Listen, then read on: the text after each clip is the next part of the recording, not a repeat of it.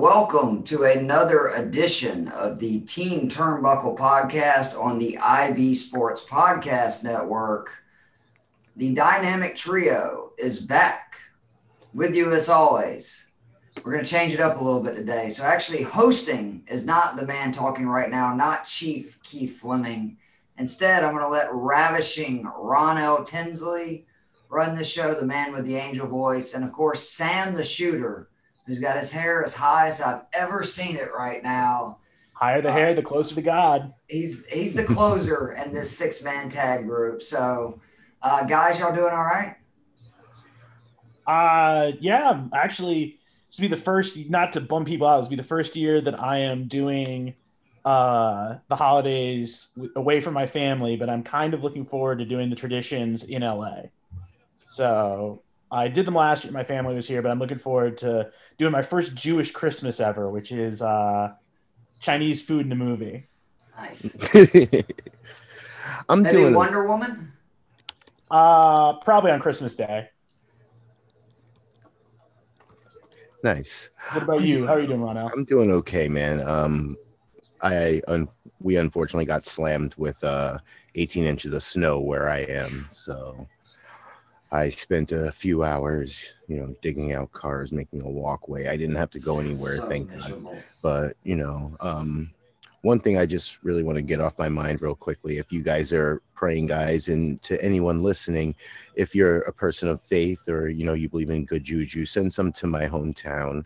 Unfortunately, I just learned word of a shooting there, and unfortunately a mother is going to have to bury their child. So Man, if you're a praying person, just send some out to Kingston, New York, if you would.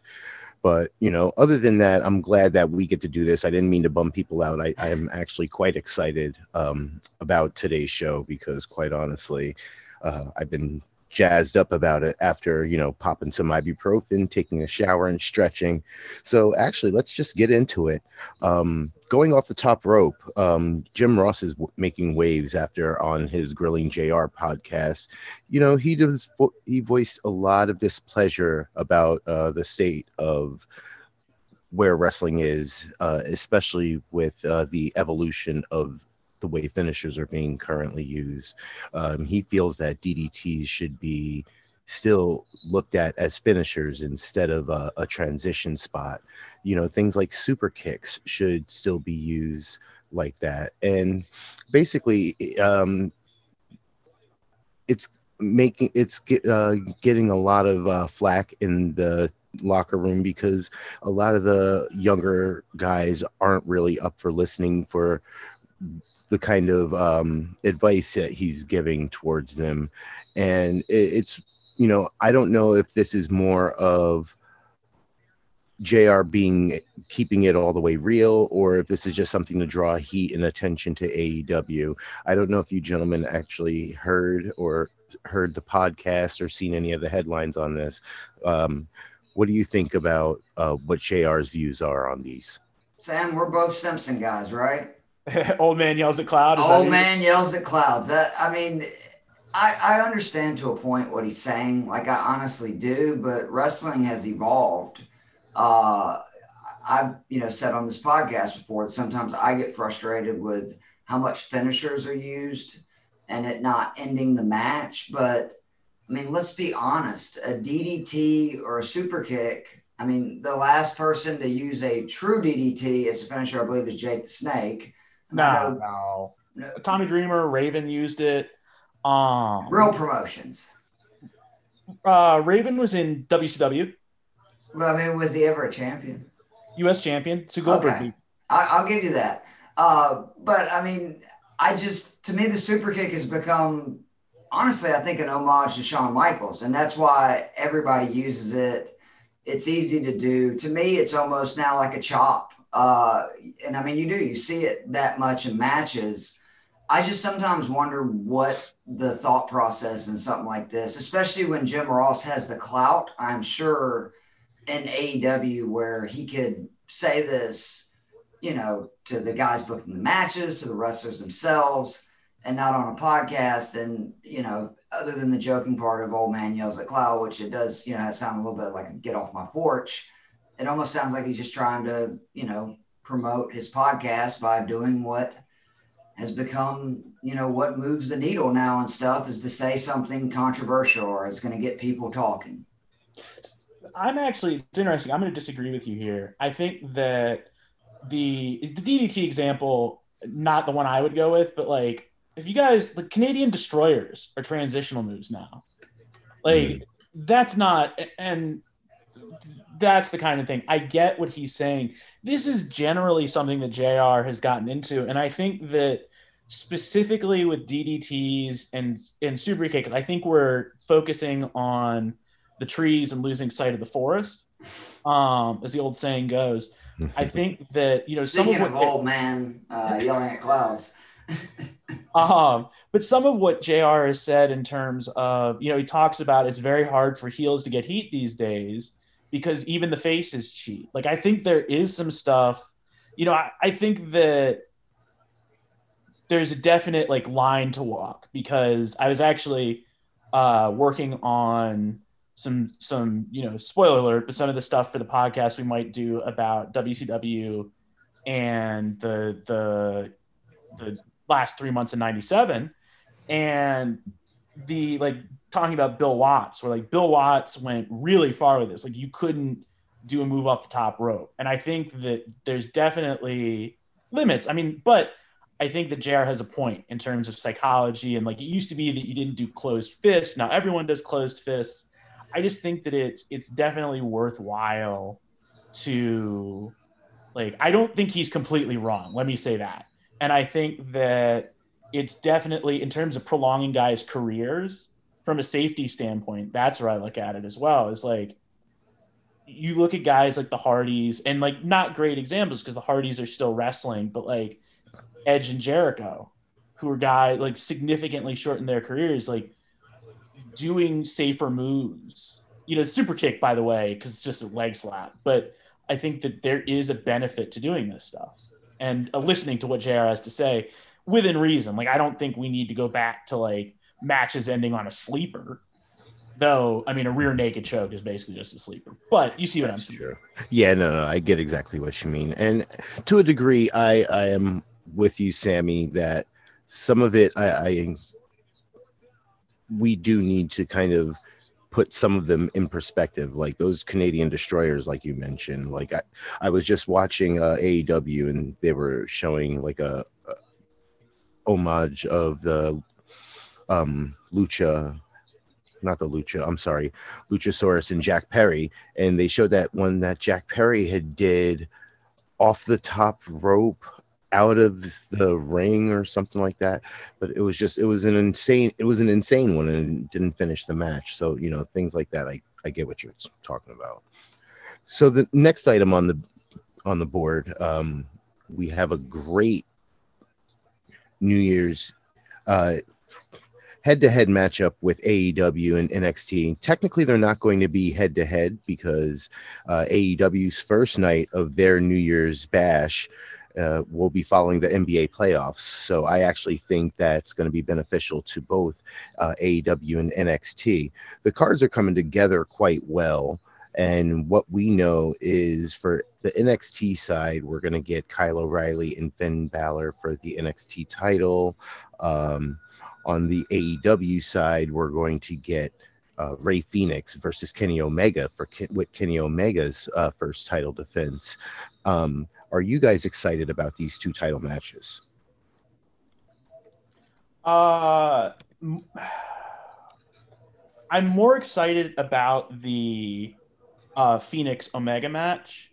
I think we both know the likelihood is that the champions are going to retain.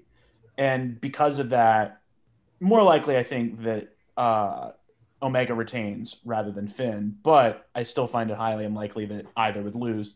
But I just think that like the Phoenix Omega match would be better overall than the O'Reilly Finn match.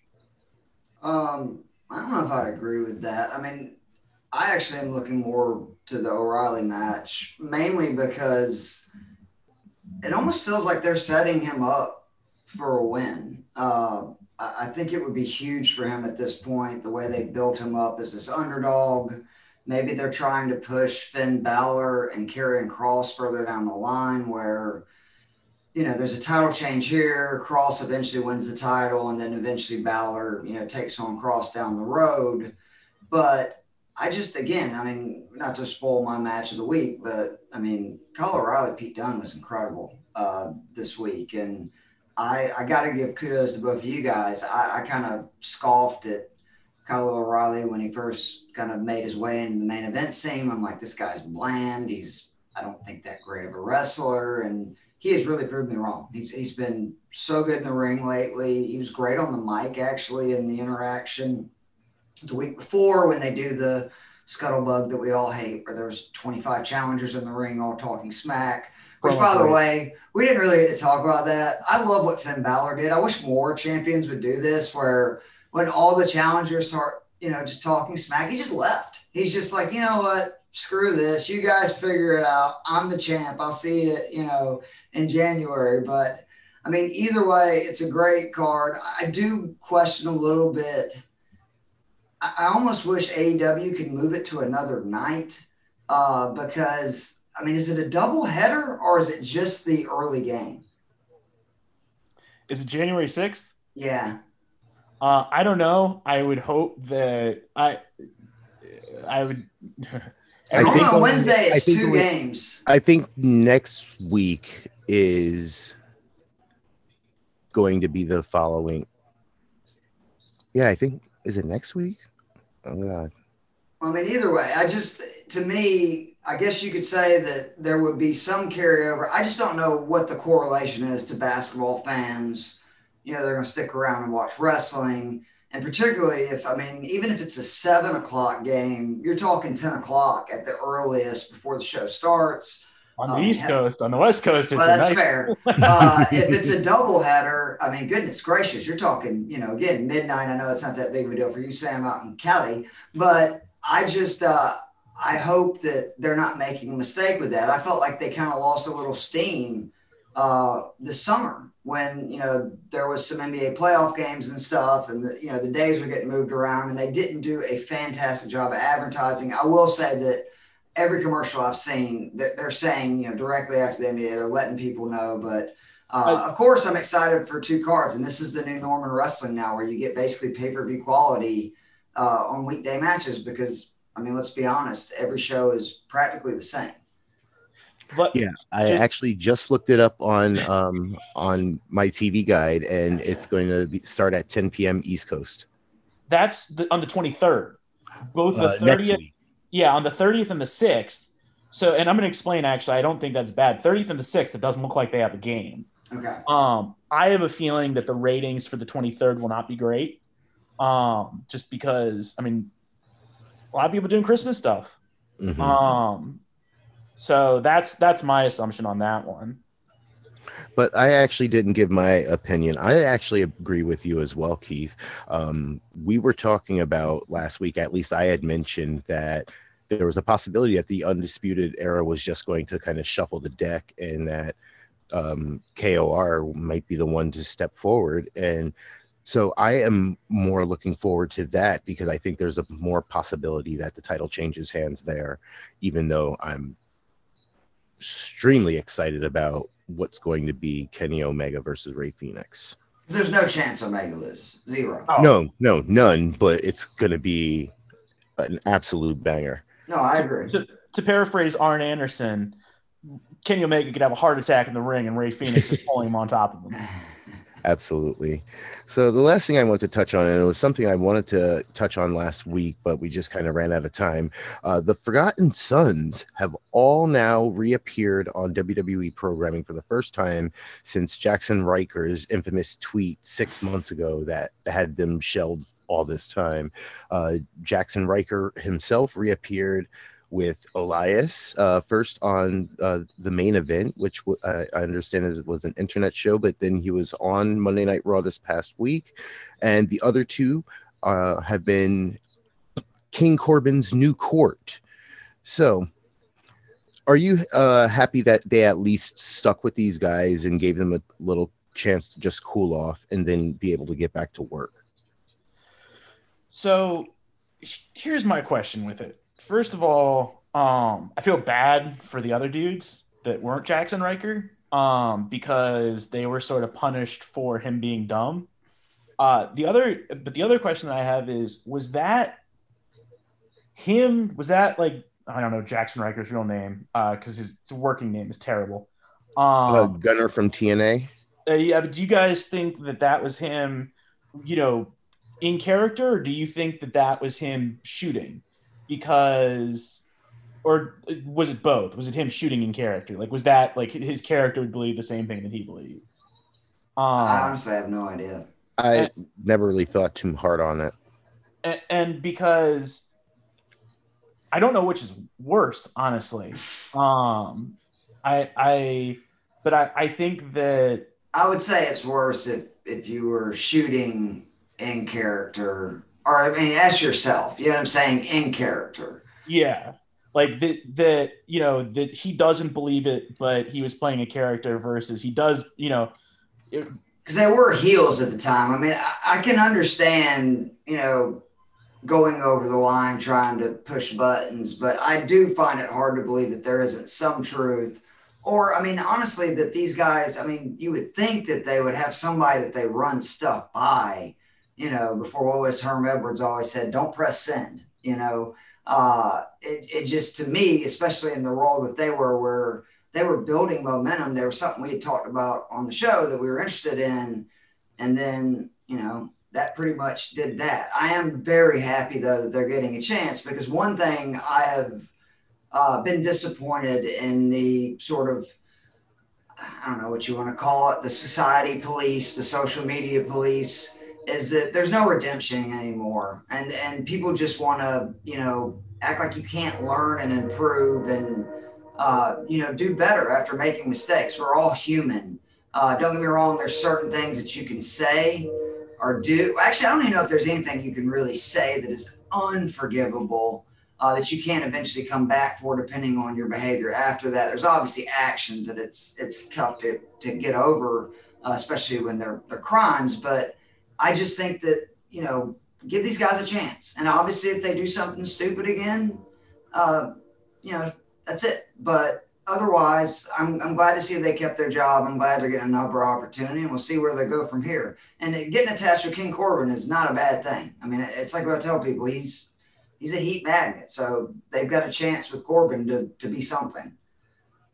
My other feeling is that, like, what I thought that obviously what he said was pretty gross, and especially given the timing of it, but like, it is hard to get mad about that, and especially Blake and the other guy and the Forgotten Sons who were with Riker, getting mad about them keeping their job when Austin Theory and like the Velveteen Dream still have jobs. Right. So let's move on to the superlatives of the week. Face of the week, Shooter, why don't you start us off here? My face of the week, crap, is sorry. I was prepared. If you want to go to me first, Ronell. Shut up. Mine was Kyle O'Reilly. I'm sorry, it was Kevin Owens. I thought that he gave a great white meat baby face. His whole thing of like standing up to Roman and just like getting his ass kicked was really good. I think that it's very easy to be a good face against Roman, but I thought that I didn't appreciate Kevin Owens enough on the independent scene, and so I'm trying to make up for that now. Go ahead, Chief. I mean, you kind of pissed me off, because that's actually my face of the week as well. I go back and forth on KO, and I think it shows the greatness of him and how he's maybe the most underrated wrestler in WWE right now, that he was such a good heel for all that run, that he's one of those guys that you're like, I hope they never turn him face. Because, CM Punk was in a lot of ways kind of similar, that he was so good as a heel, but he was also really interesting as a face, especially when they let him be true to his character or his person. I guess, what do they say? Turned up to, 11. 12. Yeah, 11. And I feel like that's what KO is right now, because he knows he's in an uphill fight. He knows he is, taking on the franchise. He's got to deal with Jey Uso, and he's just letting it rip, both in the ring and on the mic. Uh, Big E was the other guy I really considered for this. I'll talk about him, for my promo of the week, but uh, I got to give KO credit because Reigns is sort of in the same boat as Omega that there's basically no way Reigns is going to lose the title anytime soon. I think we'd agree Mania is probably the first chance that could happen, and I don't even think it's going to happen then. But KO is making this feud interesting, and I can't wait to see their match. The one thing I will say about, because I do want to sort of going back to when he was Kevin Steen, is that his face run in Ring of Honor was basically that, like, based on the idea that Jim Cornette, who was sort of the authority figure at the time, had told him that he didn't think that Kevin Steen would ever mount to anything, and the fans really wanted Kevin Steen, and didn't really want Smoky Mountain of Honor, which is what they were getting. That's another story for another time. But I think that, like, what works so well about Kevin Owens is that basically his heel and his face character are kind of similar in that they're both just like dudes who go out there to wrestle for their family, but the face, he doesn't have that like raging insecurity that the heel Kevin Owens does. I was almost there with you guys, and then I basically I overthought it because it was just like it would be going off of Roman Reigns, and we have the Roman Reigns heel of the week coming up next, and so it's like it's easy to put whoever's opposite him as the face, but Kevin Owens did put in really phenomenal work.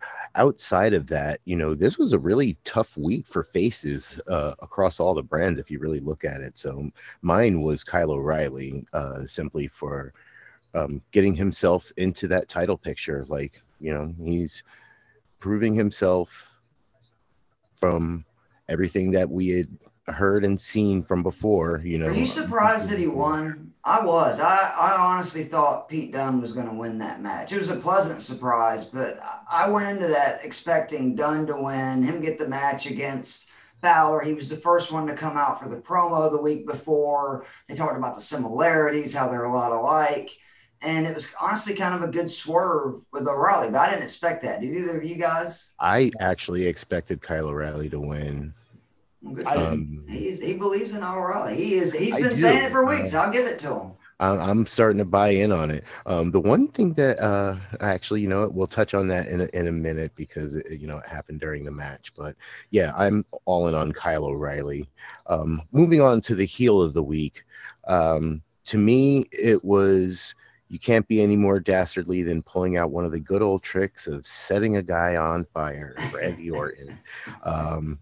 Another nice wrinkle in their little feud leaning into the TLC pay-per-view. I'm sure this match is going to be absolutely insane. I can't even imagine what kind of spots they're going to have in that. But my heel of the week, Randy Orton. Chief. So I meant to say this in the face of the week, and I actually do think Orton and Wyatt are carrying Raw right now, but totally. I am in protest not going to give any awards to Raw because it has been such hot garbage the last few weeks. Like, to the point where when you look at the quality of SmackDown, you look at the quality of NXT, you look at the quality of AEW, it's sort of embarrassing that Raw is still probably considered the flagship program. I mean, it's the 3 hour. I know that SmackDown has taken over as the more important show. It's on Fridays. It's on a major network, but it's just a shame that, Raw has been wrestling for all these years and it just seems to have no direction. They had a stretch, about a month and a half ago, where it felt like they had like 2 or 3 episodes in a row that it sort of seemed like it was going somewhere. And then since then, it's just all over the place. But my heel of the week, and man, like, what a year for women's wrestling. First, Bayley had the unbelievable heel run, and Carmella, like, girl, go do it, man. Like, between the new entrants, getting the big win, even if it is by disqualification versus Sasha, really pushing her buttons in all the best ways. And again, if you want to talk about one of the women that we don't discuss enough or who is underrated, it's Carmella. And we've said it a few times on this show that, not only did she was the one that survived out of Big Cass, Enzo and her, which is, kind of shocking when they first all came up, at similar times, but she's had the women's title run, which was great. Her feud with Charlotte, like, and then when most women, and this is not a knock against women, it's most men, women, when they get pushed down after having a big championship run, and they're not even really mid card, it's so hard to find your footing. And she did with R-Truth, and something that was entertaining and people enjoyed. And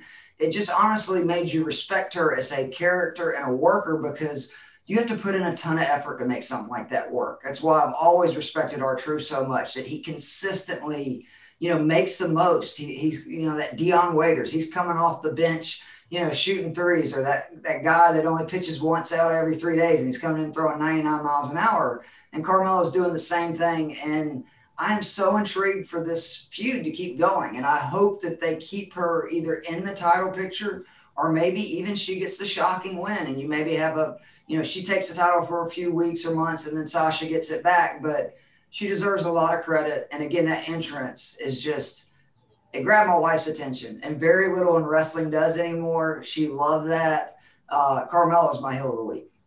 Carmella does a great, before I get to mine, I actually wanted to sort of touch on both of yours. Carmella is a great, that sort of chicken shit heel is the, like, I still remember however many years after where she coming on to talk to Smack and be like, I beat Charlotte Flair, and just like really just turns two-time Money in the Bank winner. She's the only woman to win it twice.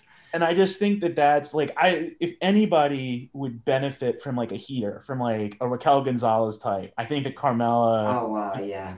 I think she could get somebody over.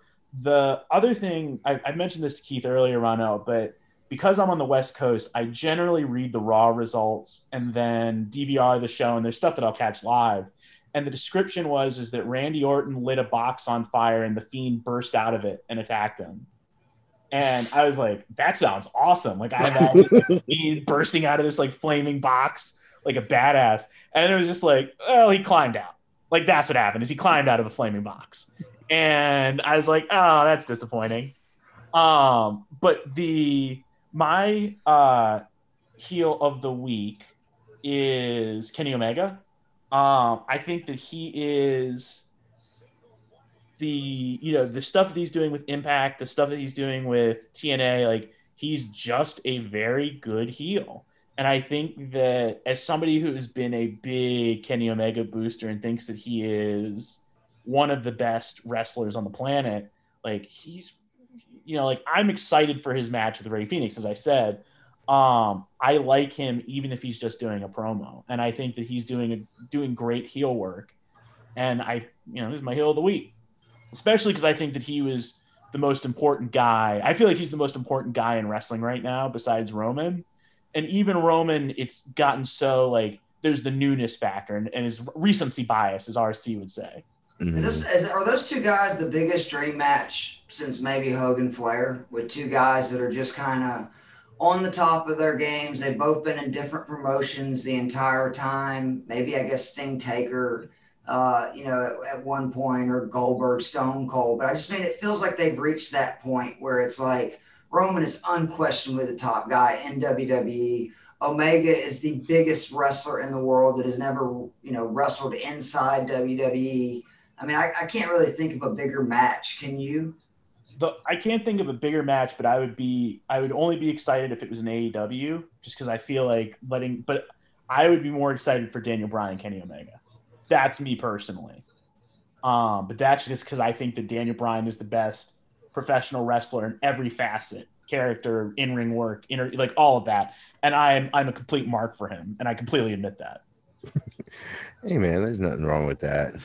So let's go to the wrestler on the rise. No, we can go wrestler on the rise. Yeah, no, we could do wrestler on the rise. I'm sorry. I went from looking at one of ours to someone else's. So wrestler on the rise, you can go right ahead, Shooter. I'm going to go with the Good Brothers, Anderson and Gallows, because I think going off the board. I love it. I'm going with Impact because what? I know.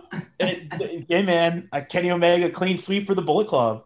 I think that I've not really been paying attention to them much in Impact, but I'm really excited for the 6-man match that they're going to have. I think that they are, they are more entertaining as characters. I've always been, let me rephrase it. I have always personally been more entertained by them as characters than as wrestlers, but I am interested in watching a match that involves Kenny Omega and Rich Swann and them. So I think, and I think that they're getting the rub of working with Kenny Omega, which is crazy to think about because of how big they were in the Bullet Club, 5 years ago to say that. But yeah, that was the Good Brothers. I think that they're getting a lot of attention, and I think that we could even see them show up on Dynamite for the same reason. Oh, that would be awesome. Well, sticking with Dynamite, my wrestlers on the rise is Top Flight. Those two young kids, apparently a pair of brothers, they're going to get a match with Chris Jericho and MJF. I've seen their athleticism in one or two other matches other than the 12-man that they participated in last night. And for me, it's just more tag team wrestling.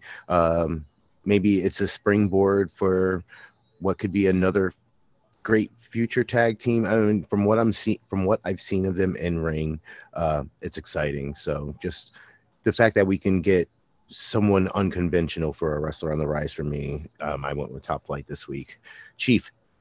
I was going to go with Kyle O'Reilly. Obviously, I mean, when he lost that match to Finn, broke his jaw, it felt like, okay, he kind of had his moment in the main event. But then if you look back, he's got the pin, at the War Games. He's obviously beat Pete Dunne, got a title match. But I got to go with my girl, Toni Storm.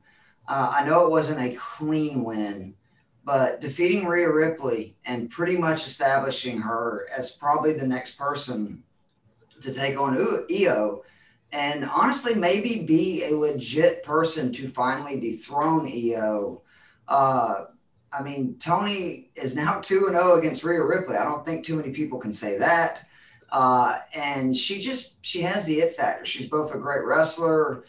She's got a great look that is really unusual in a good way. And I think she's getting better on the mic, which is the one thing that I wasn't so sure about the first couple of times I saw her on NXT UK, but I just think that this was a springboard moment for her. And again, just like with Kyle O'Reilly, because they hyped up so much the fact that she had beat Rhea Ripley before, I actually thought Rhea may get the win back. But with this victory, it looks like now we may be getting Raquel versus Rhea and then Io versus Toni, and I'm all on board for both. I would be totally on board with that. I'm very impressed with Toni Storm. And that whole angle, just considering that if Toni is the one, because I could also buy that she is ready to be the one and have a decent title reign to go with it. And, if that is the time for Io to go up, the women's division there is still in pretty good hands. There's always Candice LeRae lurking on the outside, Rhea Ripley, of course. Raquel Gonzalez is being amazing right now, so I would not be averse to any of that. So, wrestler on the slide, Chief, why don't you keep going with it? Well, I'm pretty sure that one of y'all, if not both, are going to talk about Keith Lee. I'll go ahead and take the L on that before y'all get into it because I was wrong. I thought they weren't going to screw it up. They're screwing it up.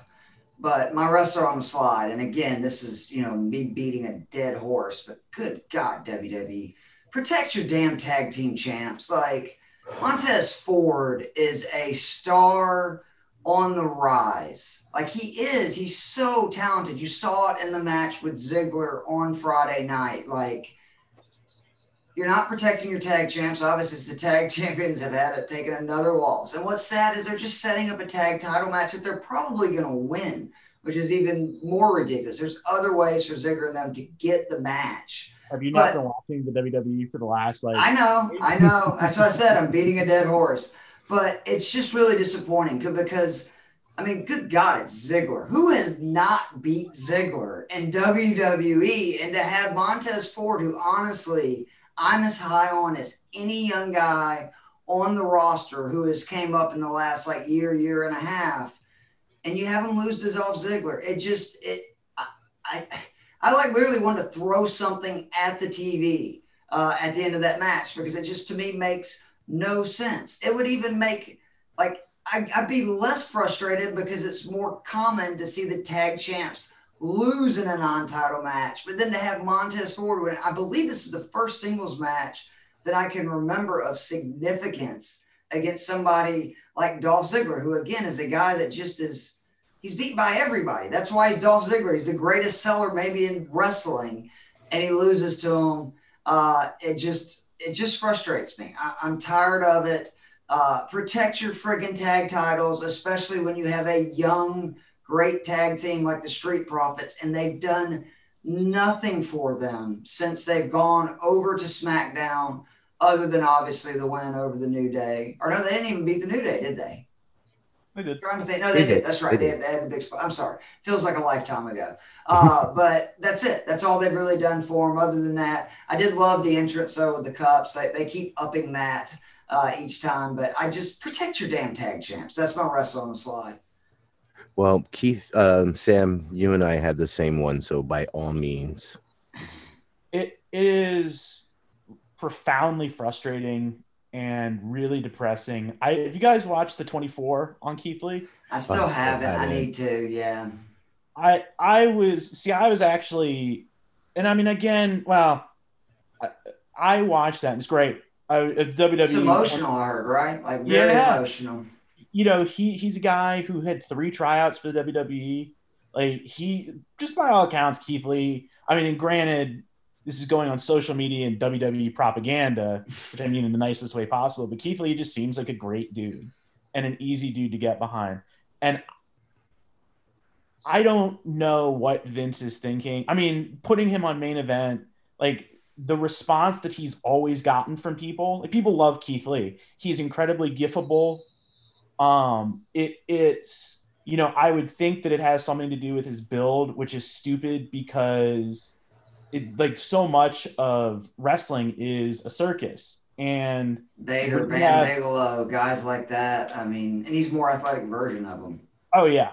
But you have guys like, you know, if everyone looks like Randy Orton and John Cena and Finn Balor, like at some point, it's just these interchangeable creator wrestlers. And that's not to knock any of those guys, but it's to say that like Keith Lee, who is so uniquely himself, like there is not, like when you say Keith Lee is like, I would say was kind of like Bam Bam Bigelow, but you know, more agile. Like there's just no one, you can't describe somebody as like Keith Lee. And to see him wrestling on main event, just like, especially when he came up, it's a crime. Yeah. I mean, he's not a young guy. He's 35. He has some miles on him. And they're talking about him wanting to go back to the performance center. It's just like, you come on. Like he's a guy who has money all over him. And, you know, he became one of like my guys, the Black Lives Matter gear, like that, like he very clearly like was able to do that. And on his crowning moment to do that. And that's what they talk about is that he says, like, I want my fans to understand that even no matter what anybody else says, I think that your life matters. And it gave me like, I got goosebumps when he talked about it. And it like, come on, like that's just like a license to print money. And I just don't get why they're doing what they're doing with them. It's just really think about like, and before you get around, Brock Lesnar's reaction at the Royal Rumble when he saw Keith Lee, which I honestly think was genuine. Like I don't think that was planned. Yeah. I think Brock was just like, "Good Lord, this is." If that's not Brock putting somebody over, exactly. I don't fucking know what is. Exactly. Yeah. Thank you, Sam. That was a lot more eloquent than I could have ever put into words. So let's get into something a little more exciting. The promo of the week. I'm going to go first because even though there were probably better promos, I got to go with Bianca Belair. Check the receipt. Rolling up on Bayley, like, girl, why is my name in your mouth? Like, you calling her out, you're dusty, you're this, you're that. And, oh, by the way, who am I? Let's check the receipts. I am, you are, and pulling physical receipts out, I was like, you know what? Stop the press. That's going to be That's my promo right there. I don't care if I see a better one. And quite honestly, I think KO put a better one on later on, but it was just like the value of check the receipts. That was it for me. Shooter, what do you got? So I would agree that that was the best promo I saw of the week, but I'm going to steal an idea from our friend at Keeping Up with Kayfabe, which is I didn't really see anything that I thought stood out. That one left an impression on me, which I would say makes it the best of the week. But other than that, I didn't think that there was really anything that, I was super to write home about. Well, man, Big E, that was a great promo with Sami Zayn. I don't care what you say.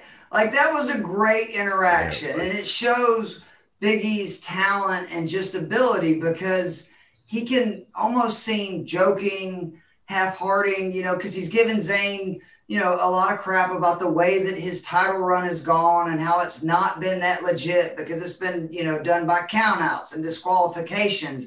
And then he grabbed his hand and squeezed it. And you saw the seriousness and the power in Big E and the fear in Sami Zayn looking at him. Then the joke about I'm going to make you a T-shirt. Like, it was great. I love Big E. I love everything they're doing about it. I think it is the absolute right decision to have him win the IC belt. Sami Zayn even brought it up that I've been IC champ for whatever it was, 180, 200 days. Your IC title, which we laugh. I got a kick out of this because we couldn't remember if he had it or not, was so long ago and it was forgettable, which I did get a kick out of considering I think it was like 2 or 3 weeks ago, couldn't remember if he had won the IC title or not. But Big E is so money on the mic, and I love that they're letting him be him. Like, out of all the characters right now in wrestling, in WWE, that it seems like they have, I don't know if it's the confidence or maybe it's Big E has the confidence, but they're letting him be who he is. And he had that great interaction with Paul Heyman a few weeks ago where Heyman said, you need to be more serious. You need to be this. And Big E said, I'm going to be me because the best version of me is me. And that's what he's been. And that was a 2-minute promo. It was fantastic. Sam, you're wrong. That was a good promo. But I want to defend myself. I didn't say that there weren't good promos. I just didn't see anything that stuck around my brain enough that made me say, damn, this is promo of the week.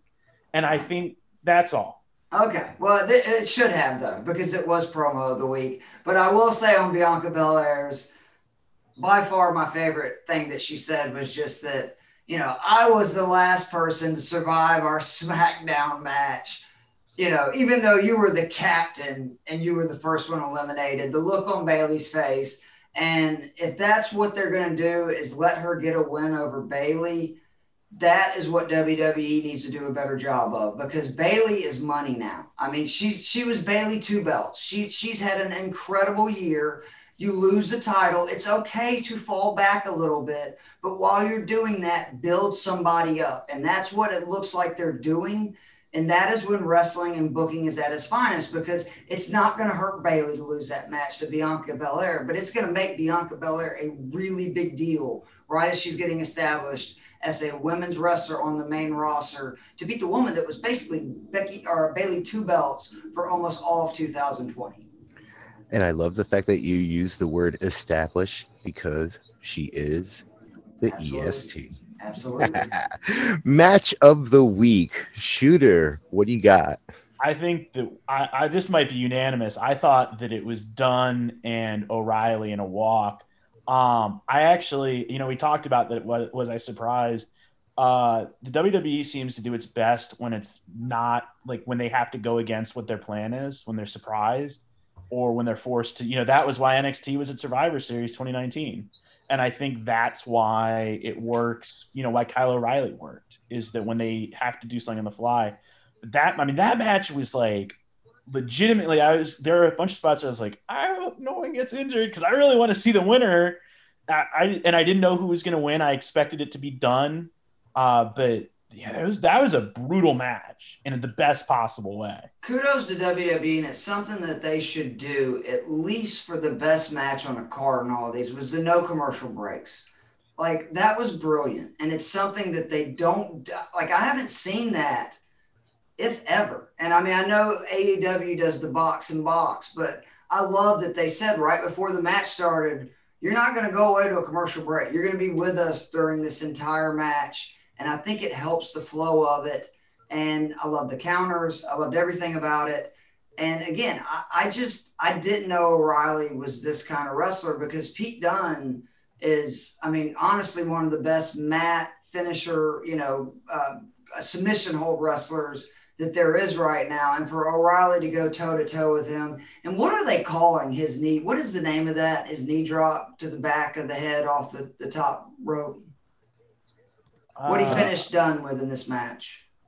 I think they just called it a knee drop. Jumping knee strike, I thought. I love that move. Like, I don't know if that's going to kind of, be his finisher at times, but that was a great way to end the match. And again, yeah, that was my match of the week. I did really like the Omega Janelli match. I do want to say that was very entertaining, but I think as Sam said, we're going to get a lot of that with Ken Omega as champion. I mean, pretty much whoever he faces, if he's really invested and interested and ready to give it a roll, and it looks like that he's been just basically buying his time in AEW doing tag teams, and now they're going to let him loose. And the next 6 months to a year is going to be incredible. Well, just on the topic of Omega, do you guys know why Jim Cornette hates him? No. Is that he literally had a match with a blow-up doll? Oh, I do. I did hear about this. And whatever. Like, was it New Japan? Where was it at? I honestly don't know. I doubt it was. I would be shocked if it was New Japan. But didn't I also see a video of him like having a match with like a 7-year-old girl? Possibly. 9-year-old girl and a blow-up doll. So but that's how good Kenny Omega is that he can like get that kind of stuff over. I think that, but the O'Reilly, I think that some of it was, you sort of knew that no matter how good, it's like when Roman was a face, and I remember he was wrestling AJ Styles, loving everything about that match until Roman won. Mm-hmm. And I think that's the one problem with the Janela Kenny match, was that you knew Kenny was winning. Yeah, it's going to be a while before you even think that it's, shot. And but I thought that the match between O'Reilly and Dunne, and so there were stakes. It was a great match, like hard hitting. It was kudos too for them getting the bullshit out of the way in the beginning, which I wish they would do more, because you knew with the factions and all the stuff going on, there was going to be some of that, and they got it out of the way right out of the rip, and then just let it be an actual match. Yeah. And what else I had liked, and at first for me, Tommaso Ciampa and the other Tyler Guff. I don't remember his name. I think it's Tyler Ruff, right? They put on Leon Ruff is who you're thinking of. Yeah, but there's another one. He is right. He took on a guy named Tyler something.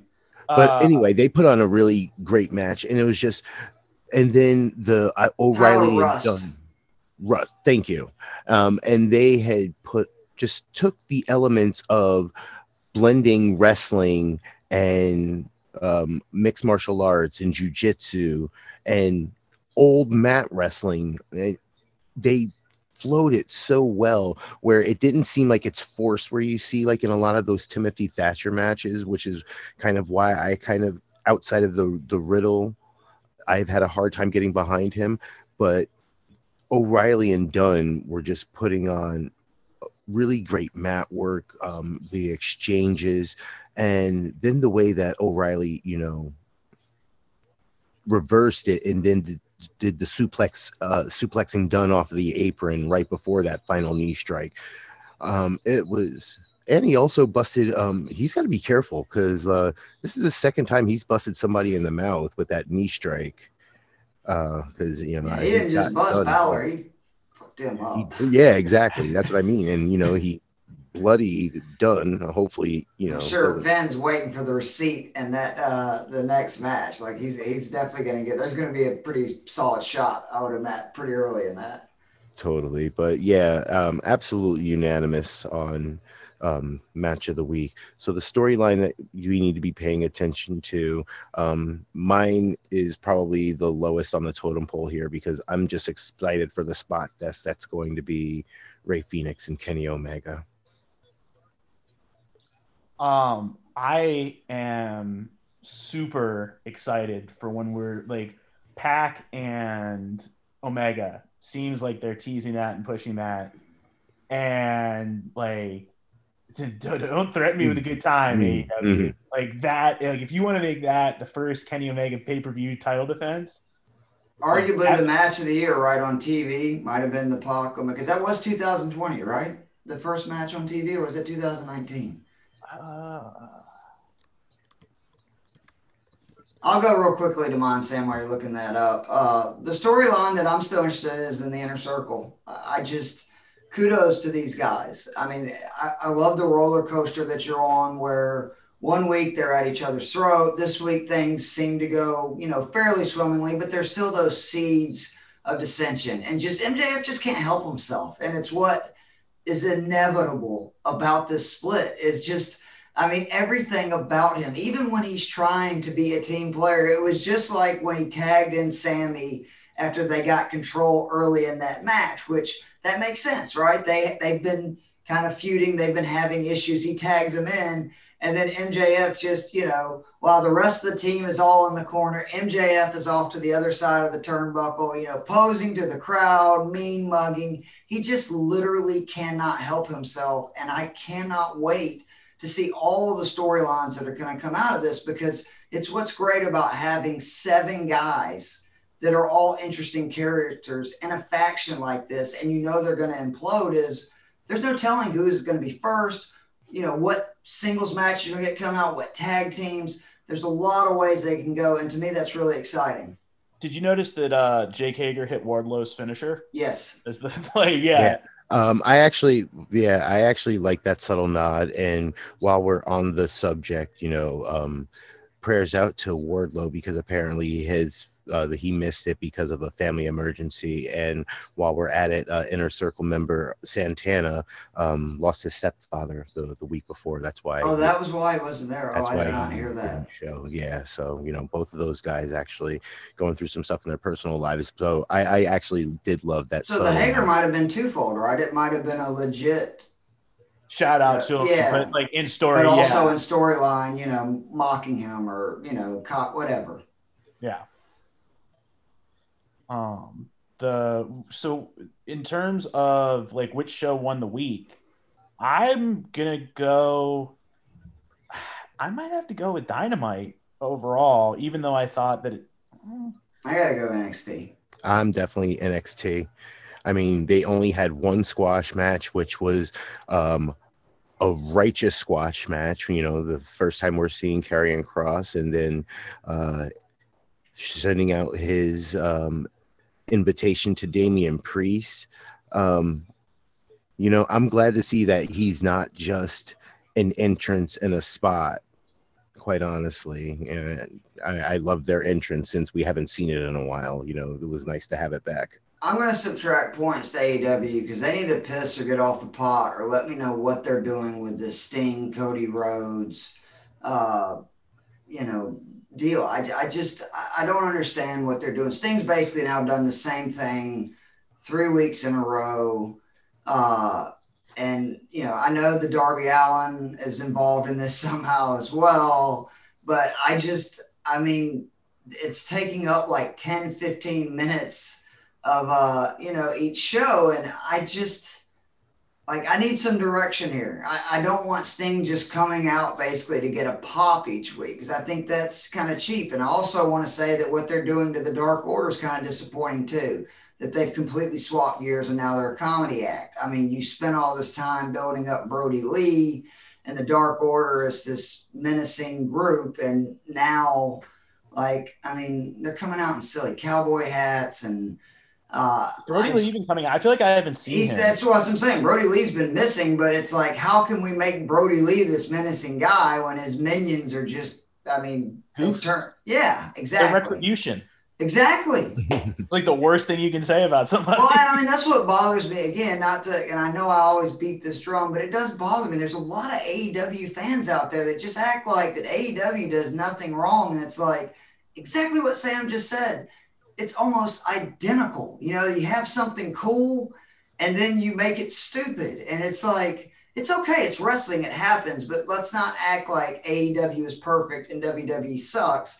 And I feel like more AEW fans are like that than WWE, at least from what I see on social media. I know that's not a full percentage, and I know that's not everybody, but it's just like, can we please just enjoy wrestling? And can we also please just be fair in our criticisms and our approval? Because, you know, not everything WWE is great, not everything AEW is great, not everything WWE is bad, not everything AEW is bad. Let's just take it as is and be consistent, people.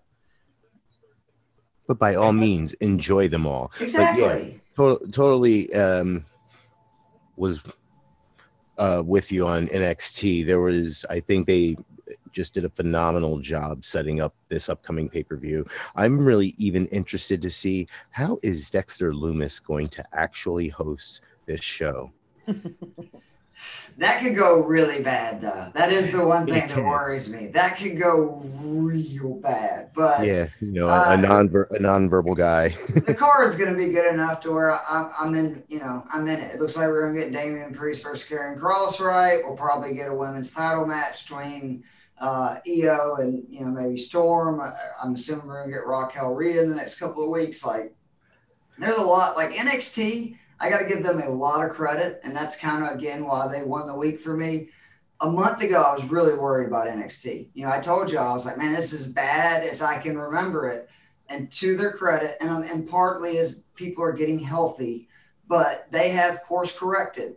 They built up some other people, and they have returning people that were injured. And all of a sudden, NXT, I mean, like, they had 3-4 matches I was really interested in and 3-4 storylines. And a month ago, there was maybe one. No. I mean, I would probably. I mean, you guys have convinced me to go NXT, but I'm also a mark for NXT. Like it is, especially like its high point was like very much geared towards a wrestling fan like me. And that's what I felt like. This is what this episode felt like. They're sort of getting back to their roots, where they're giving you quality matches. They're doing simple but effective storylines, which is what I really think AEW has also done a really good job of. Is overall they don't try to over convolute, basically, promos, storylines, matches, and because of that, they keep it simple. There's a reason wrestling, was huge in the 80s and 90s. Then, because of NWO and the Attitude Era. People only remember the things that hit. There was a ton of stuff that didn't. And I just think wrestling overall was so much more consistent, in the 80s and early 90s when it was more, just not so much craziness. Heels, faces, Well, was it last week that we were talking about beaver cleavage? Exactly. I think it was 2 weeks ago, but yes, case in point. Well, guys, we're about to get out of here, but before we do we want to plug anything? Sammy? We plug the Team Turnbuckle Facebook group on Facebook, Team Turnbuckle Podcast. Also going to plug the Twitter account, Team Turnbuckle. Going to plug the Steel Ring Post, which, as always, is the Wispandex Orphans. It's a great group of people. A friend of mine from college, Jesse Dram, writes the Pops and Botches for Dynamite. So check him out. That's really it. And he shares those in the group, guys. So please, by all means, check those out. I'm normally not somebody who does this, but just for this week, and it's a wrestling podcast, MVP. Yes. Oh my God. Oh, well, that's right. Because oh my goodness. You know what? When we get off, I'll tell you exactly everything that I had wanted to say. But so your boy, the Chief Keef, much like Roman Reigns, has claimed his rightful spot in the Ivy Sports Group, named MVP of 2020. In all seriousness, really am honored. And just want to plug the podcast, the Weekly Daily Fantasy Football Podcast, with myself and Joe Matz. Put up a new episode last night. Be sure to follow the IB Sports Podcast Network, which you can follow on iTunes, Spotify and Anchor. You'll find the Team Turnbuckle podcast there, the weekly daily fantasy football podcast. Alan is still doing the Backdoor Cover, which is a weekly gambling podcast. The NBA show is going to get cranking up here soon. Me and RC are going to start after week 17 on Sunday nights doing podcasts where we preview the playoff matchups for the next week. We'll have a big question from each game, who we like, etc. There will be a bunch of stuff on the podcast network. I love this time of year. You got the NFL playoffs coming up. NBA basketball is getting going. I think the Hawks are actually not going to suck, which is exciting. And the Falcon season is almost over, which is a bonus. So. Hey, hockey might be coming back too. And as a Flyer, I'm barking up the wrong tree. I'm not even going to try. Like what? Well, I'm going to plug an old friend's podcast, Bad Advice with Chris Cubis. Chris Cubis is a comedian based in Austin, Texas. He and a bunch of his comedian friends do a Dear Abby style giving advice on just all kinds of crazy stories of people who would write all kinds of Dear Abby. While I'm shouting out Chris Cubis, I also want to shout out his program, Red Beans and Ricely, that he and his fiance Maris have been doing. They do a weekly giveaway where they make homemade meals. It started off with just them with red beans and rice. They've gotten all kinds of help from the community that helps with sweets, desserts, delivering, and all that. So, for people who are having a hard time during this pandemic, he's giving away free, 50, 100 free meals a week. Red Beans and Ricely on Facebook, and I believe on Instagram as well. As always, you can follow me on Instagram at official Ronell Tinsley, Ronell Tinsley on Facebook, both personal and business, harvestcreditors.com. If you have any problems on your credit report, you looking to buy a home, car, new purchase for 2021, get at me and mention the Team Turnbuckle podcast and save $100 on starting your services, including the ability to write your living will, trust, and power of attorney. And with that, we thank you again for listening to another episode of the Team Turnbuckle podcast. So for the head of the table, the MVP, Chief Keith Fleming, the shooter Sam Howe, this is Ravishing Ronell, and we're signing off. We will catch you guys soon. Merry Christmas, everyone. Happy Hanukkah.